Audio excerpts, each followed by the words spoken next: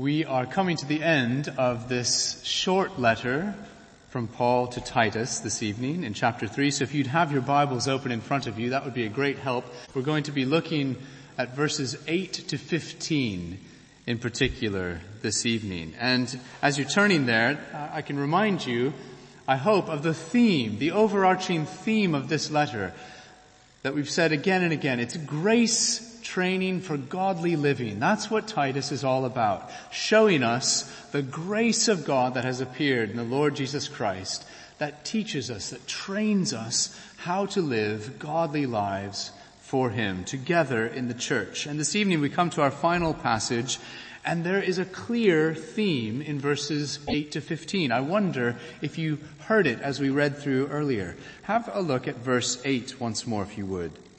The saying is trustworthy, and I want you to insist on these things so that those who have believed in God may be careful to devote themselves to good works. And then drop your eyes down to verse 14, please. And let our people learn to devote themselves to good works so as to help cases of urgent need and not to be unfruitful. Do you see it? The frame of this final passage in chapter 3. Verse 8, to devote themselves to good works. Why? Because of the grace that we've been shown, that grace that we saw in chapter 2 verses 11 to 14, and again in chapter 3 verses 4 to 7, the grace of God that overwhelms us when we understand the free gift of salvation from our sins in the Lord Jesus Christ. That grace should lead us, verse 8 says, to devote ourselves to good works. And then verse 14 again, let our people learn, our people, the people of God in the church, let us learn to devote ourselves to good works. Let us grow. It's not something that you learn when you become a Christian. That's that. It's rather, according to verse 13, something that you grow in. Let us learn to devote ourselves in good works. So grace appears and leads us to want to do good works for those around us. But we grow in the Christian life, week after week, year after year, in learning to do good works, learning to practice them, learning to be, according to the language here in our passage, to be devoted to good works. One of our favorite musicians as a family is an American violinist by the name of Joshua Bell. I don't know if you've ever heard him or heard of him, but Joshua Bell is an extraordinary violinist. He's a world-class performer, and he appeared on a school stage recently to some young school children, and he talked about what it meant to be devoted to his craft as a musician. And Joshua Bell stood there in front of those children, and he said that being devoted to being an excellent violinist means for him practicing the violin 2 to 3 hours a day. And then he said this, after he told them a few other things. He said, actually, when I have the time, I love to practice 4 hours a day because I love it. I enjoy practicing. That's how devoted he is to his craft. Maybe closer to home for some of you in these weeks right now would be someone in a different realm of life. Cristiano Ronaldo has been on our screens recently, those of us who've been watching the World Cup. And I wonder, do you realize what Ronaldo's daily routine is or has been over the last decade and more as he has trained himself, as he has devoted himself to becoming one of the best football players in the world? Ronaldo evidently 3 to 4 hours of practice on the pitch almost every day, as well as several times a day running 25 to 30 minutes to get his heart in the zone so that he can do what's needed during the games, cardio runs, weight training. Allegedly, at least in 2009, he was doing 3,000 sit-ups a day. Oh, painful just to think about it. That's how devoted he has been over time to becoming one of the best footballers in the world. That's what devotion looks like for Cristiano Ronaldo. That's what devotion looked like for Joshua Bell. And devotion for both of them has borne good fruit, hasn't it? They perform beautifully, and we love to watch them at their craft. the gifts that they've been given and the opportunities that they've had, together with their devotion to working that out, the habits they've formed, the joy they find in their devotion, has borne good fruit. And that, brothers and sisters, is the kind of picture that Titus leaves us with in his gospel this evening. He says, if you have been gripped by the gospel of grace, you will be zealous, you will be devoted to good works. If you know what grace means, then you will live a life of devotion, of joy, of habit, of practice that issues in good fruit and good works. So let's have a look at how this passage this evening leads us to understand the kind of life that issues in good works for God's glory, and what this kind of devotion means. We'll look at it from three different angles. We'll see that devotion to good works is merciful. We'll also see that devotion to good works is missional. And finally, we'll see that devotion to good works is something essential for the Christian believer. So first of all, devotion to good works is merciful. We go back then to verse 8. Verse 8, tells us, Paul says to Titus, I want you to insist on these things. Why? That little purpose clause, so that those who have believed in God may be careful to devote themselves to good works. And he goes on, these things are excellent and profitable for people. They're useful. That word for profitability is something tangible, that these people are doing something that is useful for those around them. Now, we thought a little bit about this last week, that when the gospel of grace overwhelmed us because we realized that we did not deserve God's love, could not have ever deserved God's love, that he was overflowingly generous in bringing us to new life, in regeneration by his Spirit, that the right response to that is not to turn inward, but to be opened up and turned outwards, to say, how can my life be of service to those around me? Useful, profitable for people around me. And then verse 14 again holds out for us, so as to help in cases of urgent need and not to be unfruitful. Why should we be devoted to good works according to Titus chapter 3? It's because we are overwhelmed by the generosity of the God of grace who has saved us. If we know what grace means, if we know what generosity means in the gospel, we will be generous people, seeking to serve those around us. If we know the extent, or even some of the extent to which we have been shown mercy by God as sinners who deserved condemnation and wrath, and yet who were given grace and love and blessing in Christ, if we get that mercy, then we will be merciful people. And so Titus says, insist on devotion to good works. John Calvin says, what's our reaction here? If we're urged to do good works, we really have a reaction that says, I want to be left alone. Come on, don't tell me that I have to actually get up and do something, because my natural inclination is I just want to be left alone. I was listening recently to something on BBC 4, and Lord somebody or other who's in House of Lords was being interviewed for Desert Island Discs, and he said something very interesting. He said, I've worked in business in lots of different countries in the world, and in certain countries, when you make a lot of money in business, you're expected, it's just the culture, to give back to society. But then when I come home, and I work in the UK and I work in London and I've got my head down and I'm making lots of money, and someone rings me to ask for money, do you know what my first inclination is? As a British businessman, now this is his words, not mine, my first inclination is to hang up the phone and run the other way, because I think if I give you anything, you're going to come back again and ask me for more.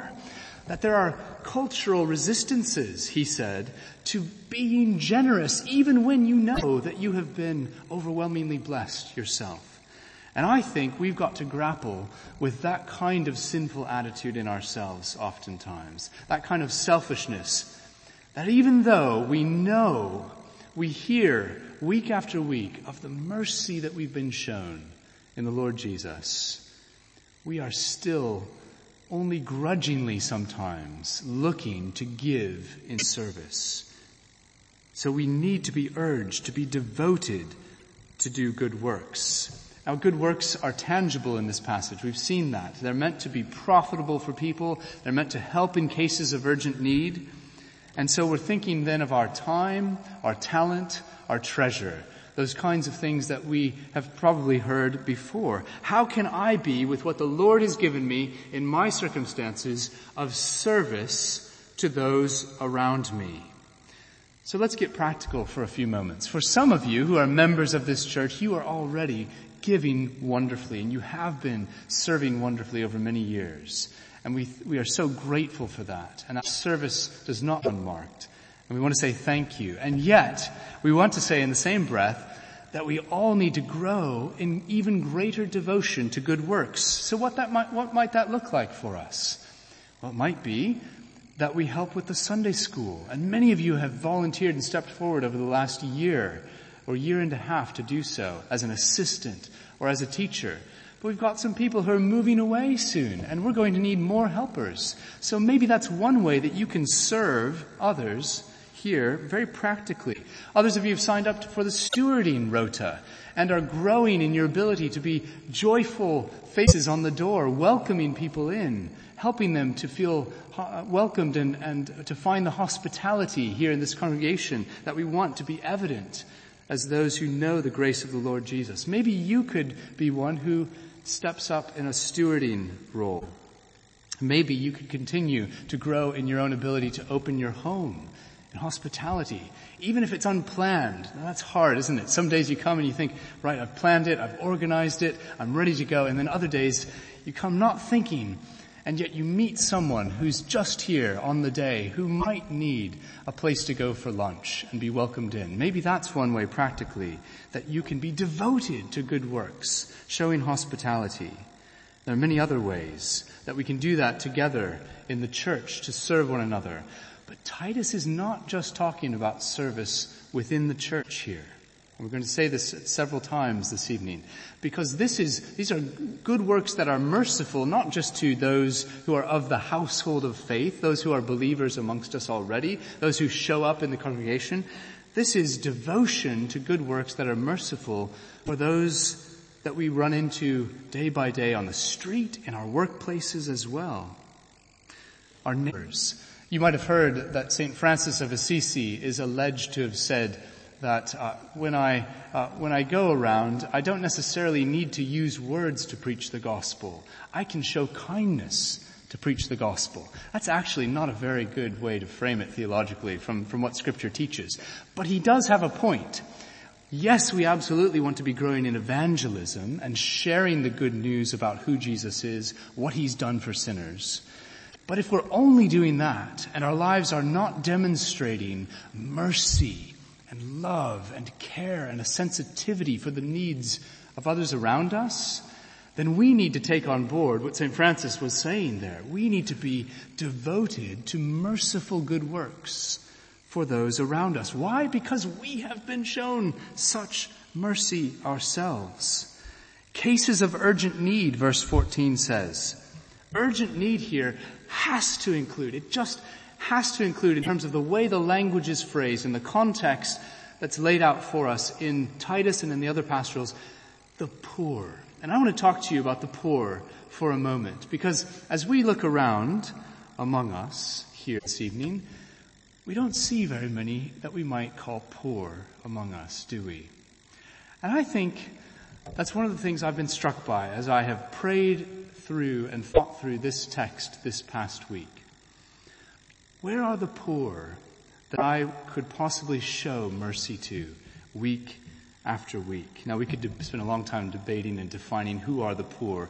I'm quite happy to leave it very vague. Where are the people who are in need, who have a lot less than I have, that I could be showing mercy to week after week? And that brings us to something that lurks in the background here in Titus and in the other pastoral epistles. And when I say that, I mean 1 and 2 Timothy and Titus, which are often taken together, and rightly so. And that is the diaconal ministry of the church. We prayed earlier for the work of the deacons in this congregation. The work of the deacons. What are deacons for? What's the deacon's court for? Well, they're for caring for the temporal needs of the church. They watch over the financial accounts of the church. That's absolutely right. They make sure that we can pay our rent so that the lights don't get shut off on us in this building, that we can show up here and worship, that we can send money up to the Free Church in Edinburgh. Yes, absolutely.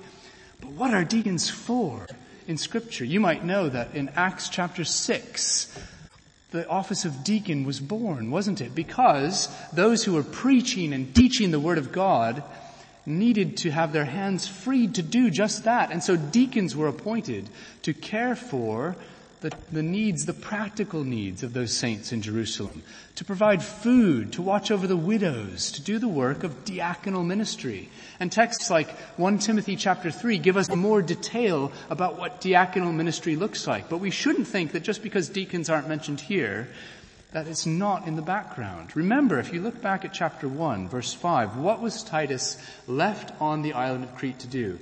He was left there to appoint elders in every town, to get those churches on their feet, up and running, structured with leaders who could lead them. Because what happens at the end of the letter of Titus? Well, Paul says in Titus chapter 3, verses 12 and 13, I want you to come to me. I want you to come to me at Nicopolis this winter if possible. It's perfectly conceivable that Titus was meant to get those churches up and running and then move on with Paul and move west with Paul to continue the work of church planting. And those churches were meant to have elders, but also, on the pattern of the epistles, to have deacons. And deacons are appointed for this kind of merciful ministry, devotion to good works. I love the way it's put in another denomination with whom we share warm ties. Another group of Presbyterians put it this way. What's the office of deacon about? The office of deacon is one of sympathy and service. After the example of the Lord Jesus, it expresses the communion of saints, especially in their helping one another in time of need. And then it goes on to talk about the duty of deacons. I think this is exactly the kind of thing that our passage is holding out for us here in Titus 3. It is the duty of the deacons to minister to those who are in need, to the sick, to the friendless, and to any who may be in distress. It is their duty also to develop, get this, to develop the grace of liberality, the grace of generosity in the members of the church, and to devise effective methods of collecting the gifts of the people and distributing them to those ends. Isn't that a striking vision of what diaconal ministry could and should be about? The deacons leading the way, in a sense, with sympathy and service, the grace of liberality, modeling that for the congregation. That's what deacons are meant to do, and enabling that through the administration of the funds and the resources here in this church.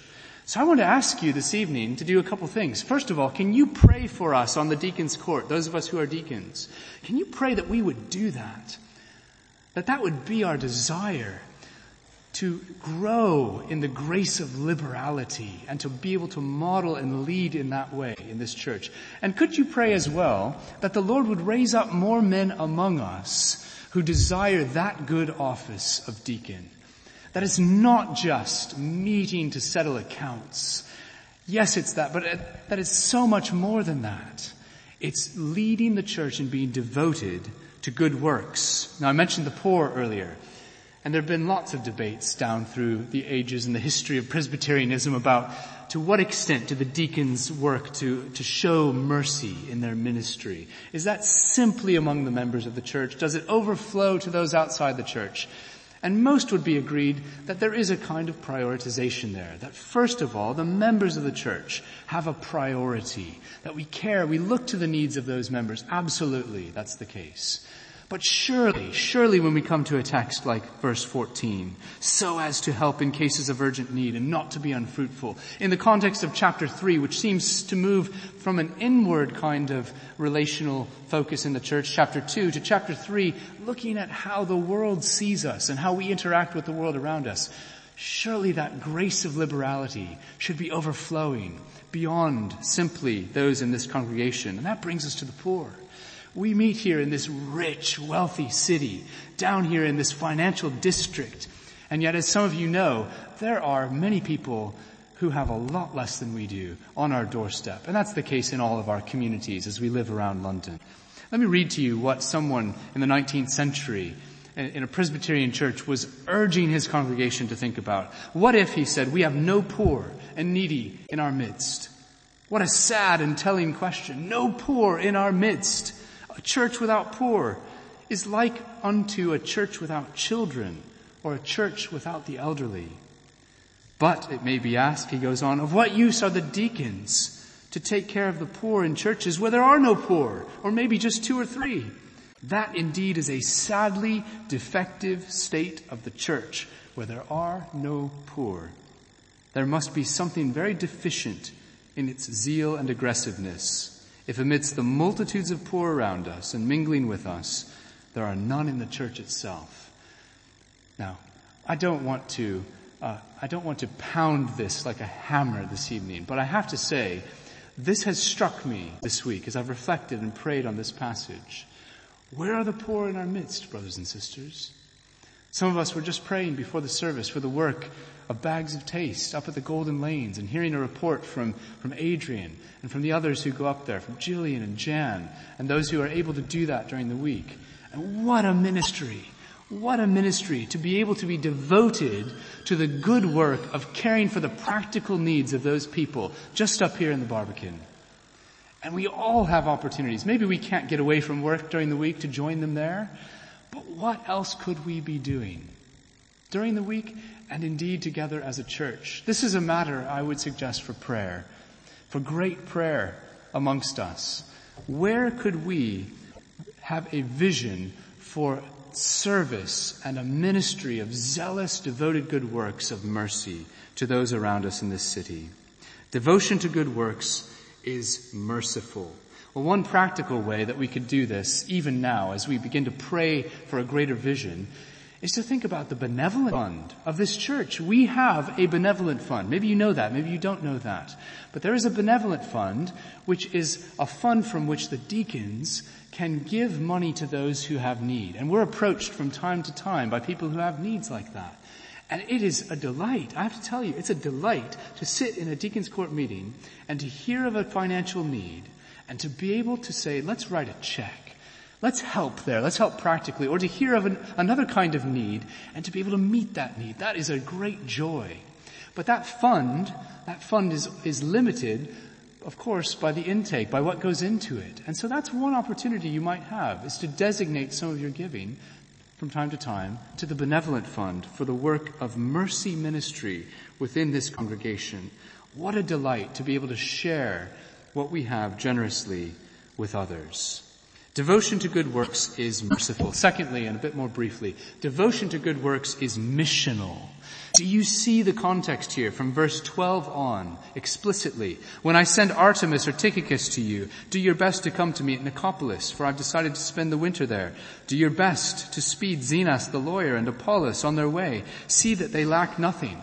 This context is the context of Paul's gospel church planting mission, of taking the gospel out from Jerusalem to the ends of the earth. This Nicopolis he speaks of is probably the Nicopolis on the west coast of Greece, which is within striking distance of the Italian peninsula, because we know, don't we, from Paul's other letters, that his heart's desire was to get to Rome, but even to get beyond Rome to the west, even to Spain, to take the gospel where it had never gone before, so that everyone could hear the good news of the Lord Jesus Christ. And Paul here, as he writes to Titus and these churches on Crete, says, you can help. You can help in that work of the mission of the gospel going out. You can help in practical ways by hosting these missionaries that I'm sending to you, by taking care of their physical needs, by giving them what they need and sending them on. And so this evening, again, our text pushes us in very practical ways to think in terms of our mission support. As a church, we have identified certain missionaries that we have prioritized in our support, our prayer support and our giving, our financial giving. So we've got Marceli in Uganda, and some of the women heard about her and her work just this past Friday night. The Shepherds, Andy prayed for Paul and Helen Shepherd and their family this morning, also ministering in Uganda. What about Adam and his wonderful work with those refugees on the continent and other work in Central Asia that he does? A wonderful mission that he has. What about Manuel and Alba Franco in Almuñécar in Spain, faithfully ministering the gospel there in that community?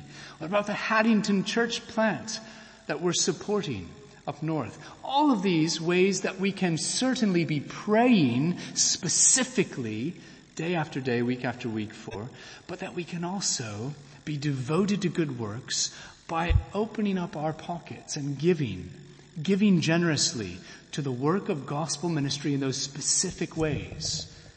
That's a very specific way you could respond to God's word in this text this evening, is by going home and thinking of strategically over the year ahead, the next financial year for some of you, at least many of us have been thinking financial years to an end, and thinking, how can I give over the next year in ways that are practical, helping cases of urgent need, not being unfruitful, but bearing good new creation fruit? In the context of the entire letter of Titus, from chapter 1:5 to chapter 2:10 and onwards, that kind of practical devotion to good works of gospel ministry sits within the growing good order of a church that is adorning the gospel of grace, the doctrine of grace, with good works. And it shows. It attracts others to us because they see this is not a common kind of group that's meeting together. There's something extraordinary going on here. The levels of generosity here are not something that is easily explained. That's the kind of church, surely, that we want to be at London City Presbyterian Church. So devotion to good works is merciful. Devotion to good works is missional. And finally, devotion to good works is essential. It's essential. You see again in verse 8 that headed off our text this evening. The saying is trustworthy, and I want you to insist on these things. What is the saying? What's the trustworthy saying? Well, it's that saying encapsulated there in verses 4 to 7 about God our Savior, who has saved us not because of our own works, who's regenerated us by his Holy Spirit, and who has now sent us out to be devoted to good works. Insist on these things, Paul tells Titus. And so for those elders who are proclaiming God's word, we've got to insist on it, that grace leads to good works.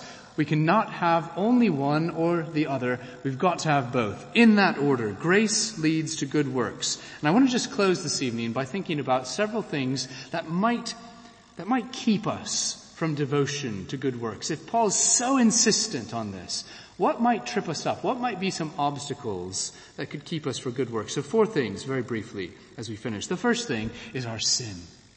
It's our sin. It's our stubborn pride, our willfulness, our selfishness, and our sin. And maybe you're here this evening, and you're not a member of this church, and maybe you've never even professed faith in the Lord Jesus Christ. Maybe you're coming to this church because you've seen this is an interesting group of people, or maybe you're coming because you've been welcomed in and you've felt hospitality, and so you're coming along.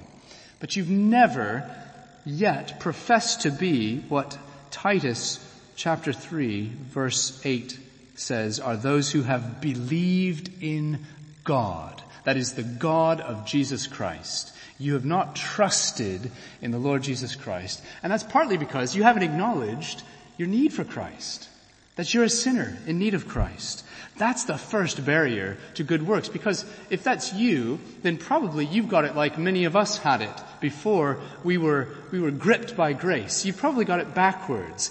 It's not grace that leads to good works as for a Christian. For you it might be good works leads you to God. Maybe you think that the things you do in service of others, the mercy you show, the compassion that you show, those extra hours that you put in at work or as a volunteer because you see the needs around, that's the thing that's going to get you in with God. That's going to have you seen as righteous with God, that it's your own good works that make you acceptable before God. If that's you, if you have that kind of thought, then you've got it absolutely backwards. And you've got to go back to what we saw earlier in chapter 3, verses 4 and following. That when the goodness of God our Savior appeared, He saved us. And it's underlined like it could not be any more clearly in anywhere in Scripture. He saved us not because of works done by us in righteousness, but according to His own mercy. There's a different quality of good works that we're talking about here, depending on the ordering, and it's very important. If you are not a believer in the Lord Jesus Christ, and you are trying to do good things and live a good life, even in service of those around you, that's a great thing. That's a wonderful thing. But it is not enough. It's not enough to reconcile you to God, because every single good work that all of us do is tainted with pride, with self-interest, and with sin. And we know that upon reflection. And it's not good enough to earn the favor of a holy God who's perfectly righteous. That's a different kind of good work to what Titus 3 is urging believers to do. So if that's you tonight and you're stuck there on those good works, trying to earn the favor of God, trying to justify yourself as a good person because of the good things you do, then please would you hear the word of God pleading with you. It's not because of your good works. You cannot be saved on that basis because they're all tainted with sin. It's only repenting and trusting in the Lord Jesus Christ as the one who has done the good work for you that you can be saved in order to do the kind of thing we've been talking about this evening. Because there's only one man who's ever done perfectly good work, not tainted by any sin, not tainted by any selfishness. And that was the Lord Jesus, who lived a perfect, obedient, pure, and holy life, even unto death on a cross in the place of sinners, and bore in His body the condemnation, the wrath of God poured out upon Him in the darkness of that cross. And He bore it all for you so that you don't have to do good work to be made right with God. That's the good news in Titus. And that's the grace that appears in the Lord Jesus Christ, Paul says, that then leads us to be devoted to good works. So that's the first barrier we've got to grapple with this evening. But we've got to keep going back to that grace. And if you're a believer here this evening, you know by now that Titus, the epistle to Titus won't let you go with grace. It's grace upon grace upon grace. And we've got to keep our focus there, because there is a risk, a very real risk, that we get so focused on the good works we do in service of God and on the performance of those works that we take our eyes off the gospel of grace. And you know what happens then? We become spiritually deadened and dull. We become legalistic in our motivation, and we become comparative in the way we measure ourselves against others in doing those good works of service, rather than being motivated by the freedom of being set free from our sin and the joy of what it means to have been saved by the Lord Jesus. We've got to keep going back to grace. Another barrier for us, not only is there our sin, not only do we not lose sight of grace and focus on the work itself, there's divisiveness and distraction, and you see that in verses 9 to 11. We're not going to dwell on the details here. We know that there were people among these young churches on Crete who were dividing the congregation. They were dividing the congregation, and that was, according to verse 9 in the second half there, leading to a way of life that was unprofitable, worthless, unfruitful, the exact opposite of the kind of thing that good works are supposed to lead us to, with what's profitable and what's fruitful for others. So divisiveness in the church has no place. A focus on small details that do not strike at the vitals of the gospel message have no place in dividing us as a congregation. And it's in fact part of the role of the elders as office bearers, back to chapter 1 verse 5, to make sure that the congregation is not divided and not diverted from doing good works by these kinds of people. And so what are we meant to do with them? We're meant to warn them once, verse 10, and then twice, and then have nothing to do with them. That church discipline, even on the part of the Kirk session, is oriented towards devotion for good works because it enables us to be united and not divided in the mission of the church. And finally, we come to the last barrier, I think. And this is a very real one for me. I think it may be for many of you as well. Something that keeps us from being so devoted to good works. Something that keeps us from the kind of zeal that would lead Ronaldo to devote his entire day to training, that would lead a Joshua Bell to delighting in 4 hours of violin playing. What is it that keeps us back? I think it's really our spiritual laziness and our worldly business, isn't it? That our priorities are often completely out of line with the kind of thing that we're being urged to do here. That I'm concerned with my own time, my own comfort, my own task list for all the roles and responsibilities that I carry. And there's no time left to be zealous for good works. No time left to devote 2 or 3 hours a day to practicing and developing the habit of a zeal for good works. So our circumstances, of course, differ.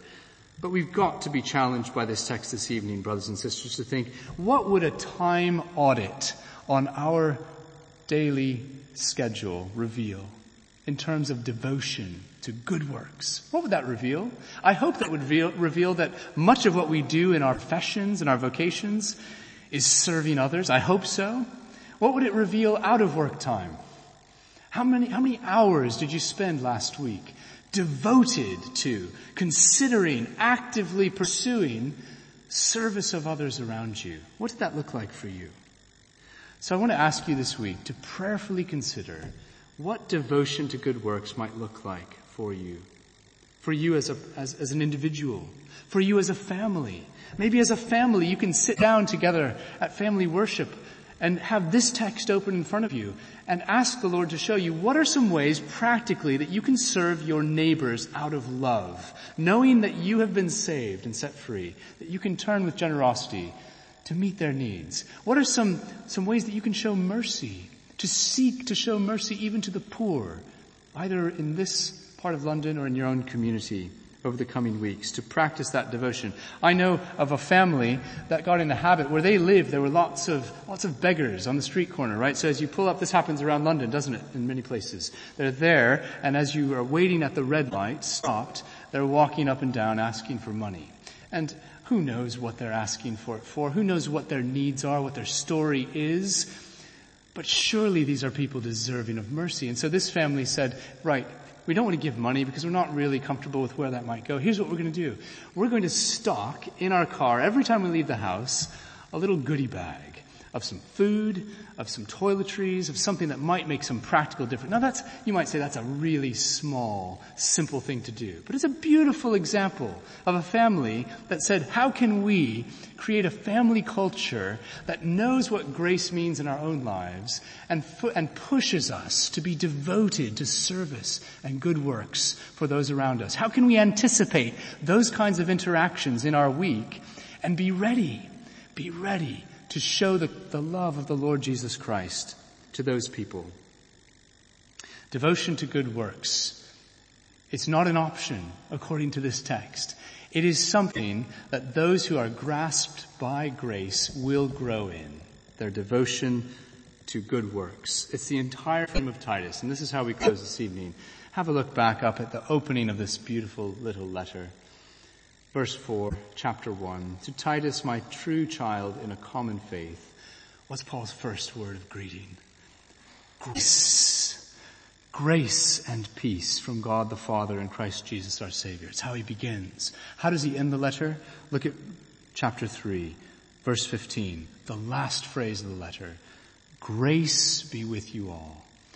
Grace trains us for godly living. And it's only grace that's going to open us up like never before to be devoted to good works for the good of others and for the glory of our God. Let's pray.